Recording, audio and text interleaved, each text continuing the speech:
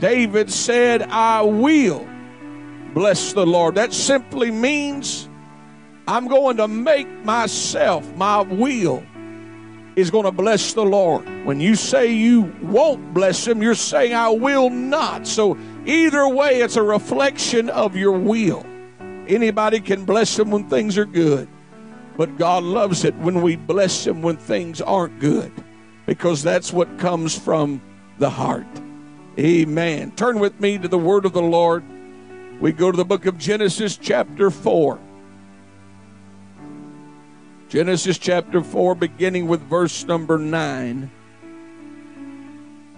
Bible says, and the chief butler told his dream to Joseph, said to him, in my dream, behold, a vine was before me, and in the vine were 3 branches, and it was as though it budded, and her blossoms shot forth, and the clusters thereof brought forth ripe grapes. And Pharaoh's cup was in my hand, and I took the grapes and pressed them into Pharaoh's cup, and I gave the cup into Pharaoh's hand. And Joseph said unto him, this is the interpretation of it. The 3 branches are 3 days. Yet within 3 days shall Pharaoh lift up thine head, and restore thee unto thy place. And thou shalt deliver Pharaoh's cup into his hand, after the former manner when thou wast his butler. Verse 14 says, but think on me when it shall be well with thee, and show kindness, I pray thee, unto me, and make mention of me unto Pharaoh, and bring me out of this house. Going down to verse 20, and it came to pass the 3rd day, which was Pharaoh's birthday, that he made a feast unto all his servants, and he lifted up the head of the chief butler and of the chief baker among his servants. And he restored the chief butler unto his butlership again. And he gave the cup into Pharaoh's hand. But he hanged the chief baker as Joseph had interpreted to them. Watch what verse 23 says. Yet did not the chief butler remember Joseph, but forgat him. Amen. Felt the Lord speak to me yesterday a clear word that I want to deliver to you this evening. This is my subject, when the quarantine is complete. When the quarantine is complete. The life of Joseph has been picked apart by some of the greatest theologians this world has ever known. By no means am I saying that we have exhausted every revelation God has for us pertaining to his life. But I believe that we can all agree that we've explored his journey in a very thorough fashion. Joseph didn't ask to be the favorite. He didn't ask for a coat to be made which would symbolize his status in the family. He didn't ask to be given dreams regarding his future. He didn't ask for his brothers to become jealous when he spoke those dreams. He didn't ask to be thrown into a pit or to be sold into slavery. He didn't ask to be seek out Potiphar's approval, nor did he ask to be solicited to engage in an act of promiscuity with Potiphar's wife. And he certainly did not ask to be placed in prison for a crime that he did not commit. But I believe today that we have all found out there are things that we go through that we don't ask for, but you still have to go through them. We find Joseph in prison, confined. Could I use a more popular word today? He was quarantined. Quarantine was not something he asked for. It was something that was thrust upon him. And I preach to people today that you may not be able to relate to any other aspect of Joseph's life, but you can relate to what it's like to be in quarantine. It was a season that he didn't ask for. But think about this with me.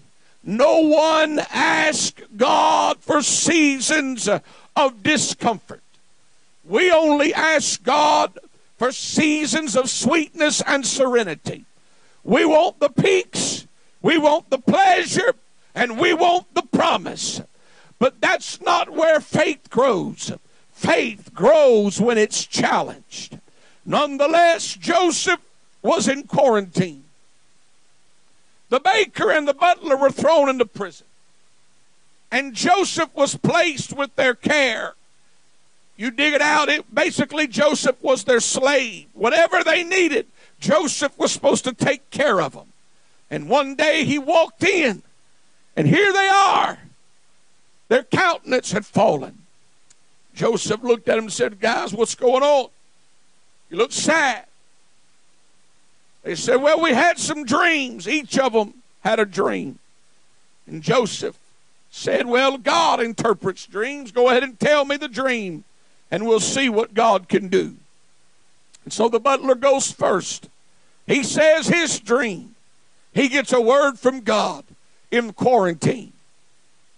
God's going to raise you up in 3 days. You're going to go back to the butler's house or to the Pharaoh's house, and you're going to be restored. Here this butler surely is elated at this word from the Lord. In quarantine, he got something that he needed from God. And after quarantine's over, I'm going to be restored back like I was. Thank you, God, for giving me another chance. But notice what Joseph said. But think on me when it shall be well with thee, and show kindness, I pray thee, unto me, and make mention of me unto Pharaoh, and bring me out of this house.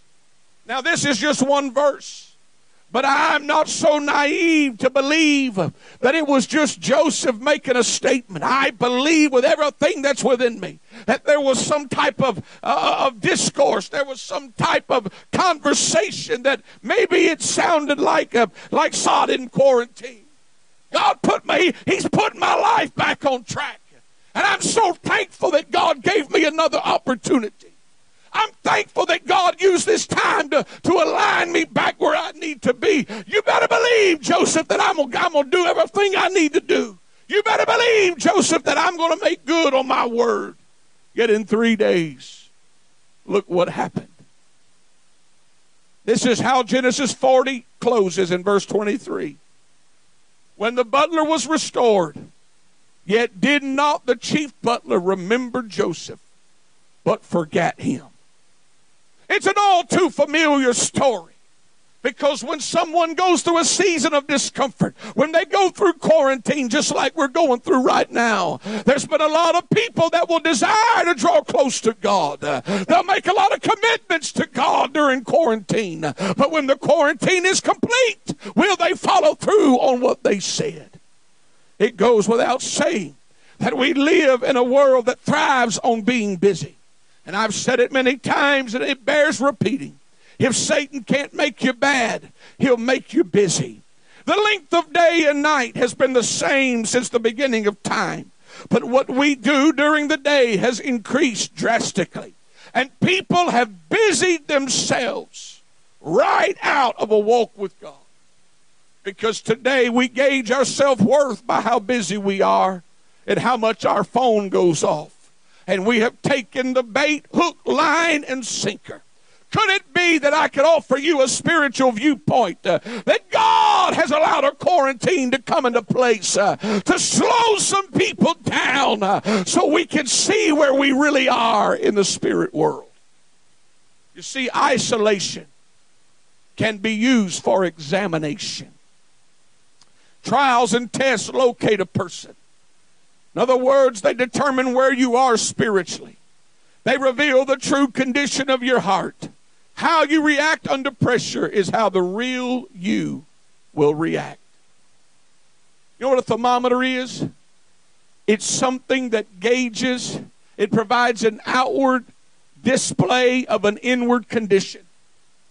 That's what a quarantine is doing right now. That's what all this stuff is going on in the world right now. It's providing you with an outward display of an inward condition. In this time of isolation, people are looking at themselves and saying, could I do this better? Could I do this better?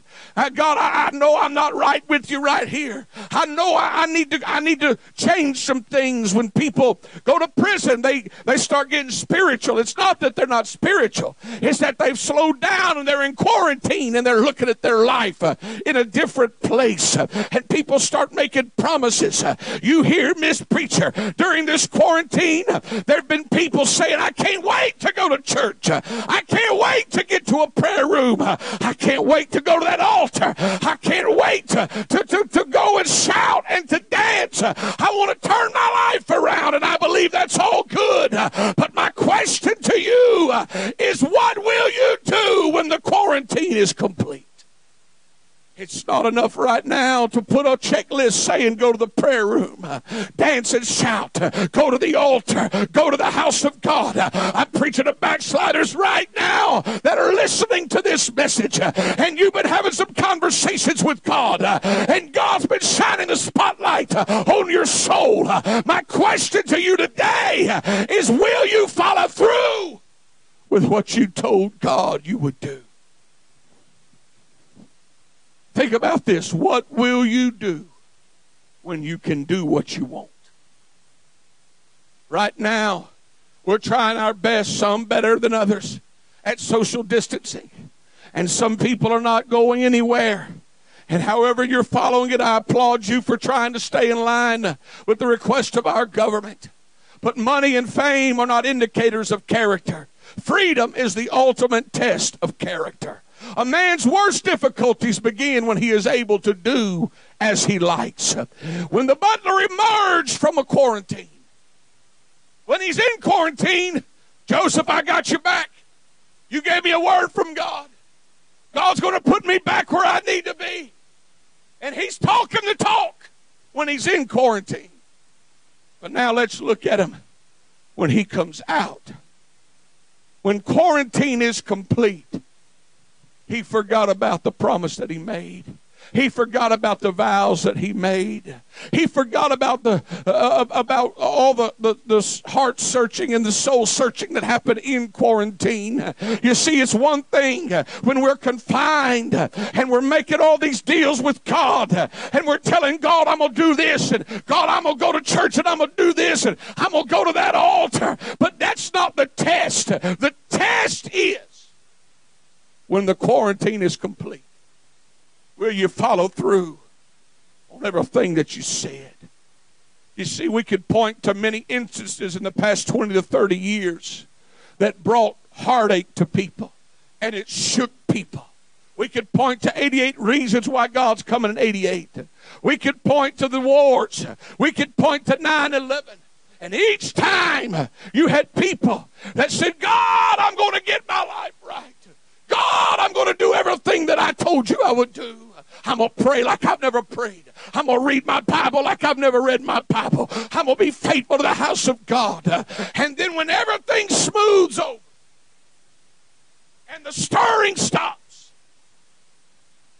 where are they when the dust settles? Where are they? What about those vows they made to God?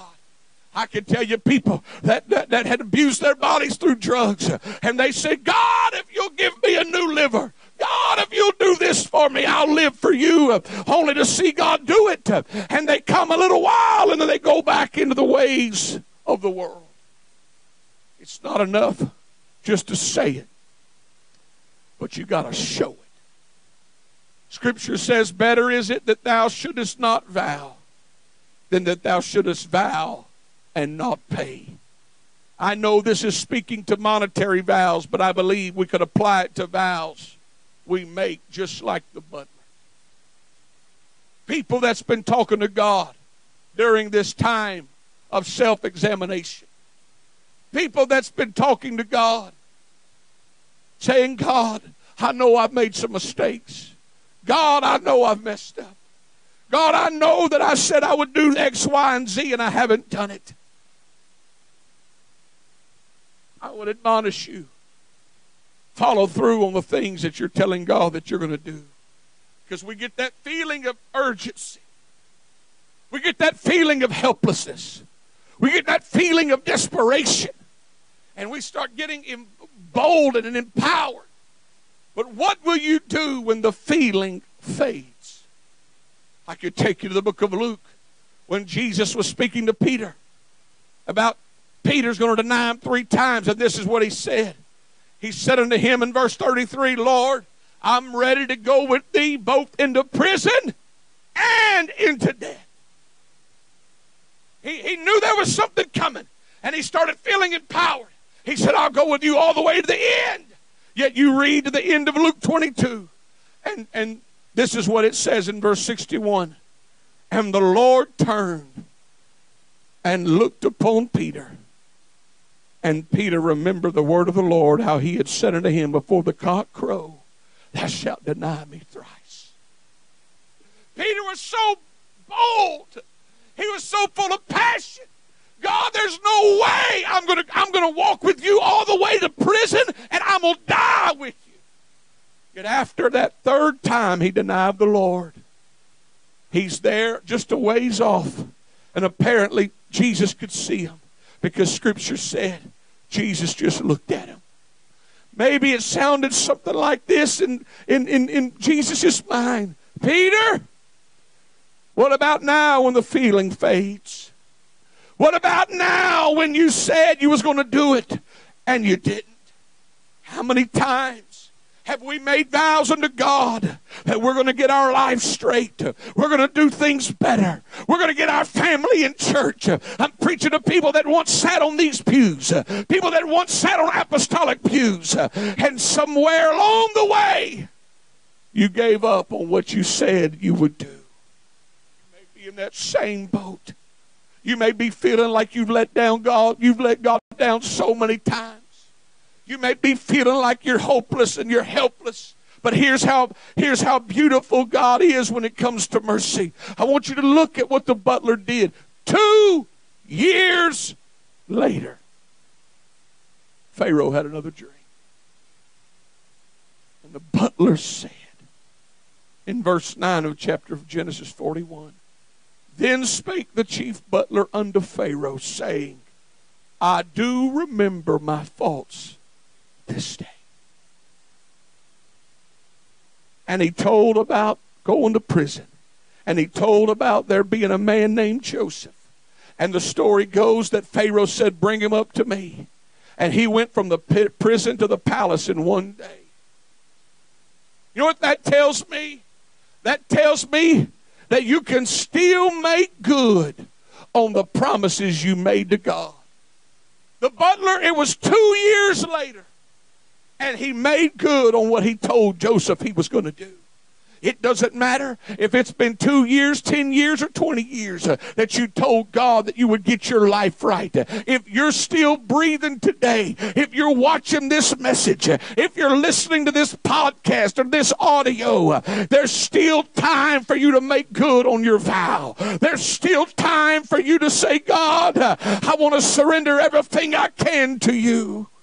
It was 2 years later, as our musicians come. It was 2 years later, but that butler made good. I'm preaching today to people that during this quarantine you've done some soul searching. I'm preaching to backsliders that you pulled off that Bible. You pulled that Bible off that shelf that you haven't read in a long time. I'm preaching to people of other denominations that you've been watching our services and nobody knows you've been watching, but it's because there's a hunger in your heart that you want everything that God has. You listen to this preacher. It's good to say it, but when the quarantine is complete, God wants you to show it. It's not enough to surrender lip service to God. But when that freedom comes, it's then that you have opportunity to say, you know what, God, I'm making good on some promises. There's going to be people walking to this church while everyone else hated the quarantine. They loved it because it brought them to a place where they could surrender to God. It brought them to a place where they had to have a pause button placed on their life. And God is showing them, hey, it's time for you to get some things right. When the quarantine is complete, do what you said you would do.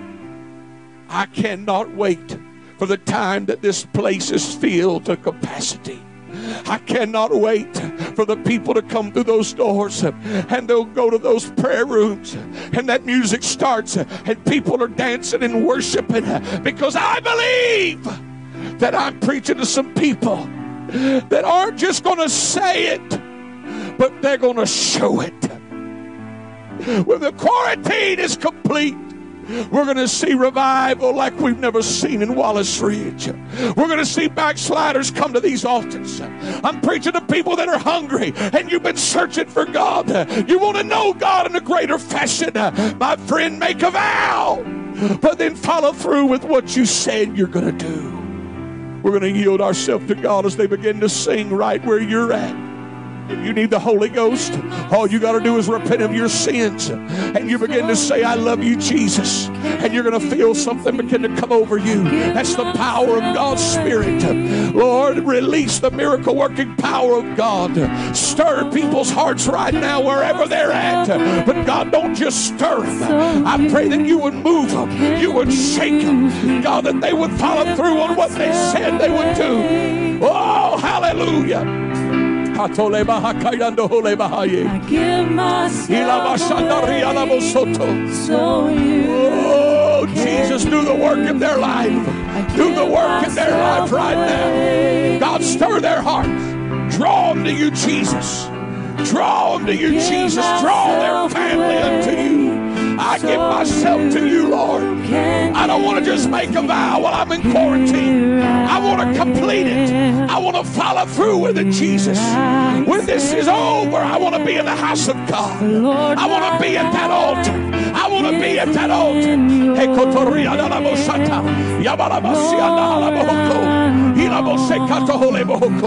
In the name of Jesus, I pray for every member of Wallace Ridge, Lord, that you would draw them closer to you during this time, that your power would touch their heart right now. In the name of Jesus, in the name of Jesus, I yield to you.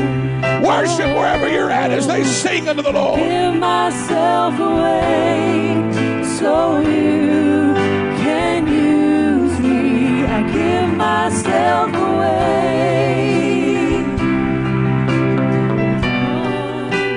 I give myself away so you can use me. My life is not my own. To you I belong. I give myself to you. Lord, my life is not my own. To you I belong. I give myself to you. I give myself away.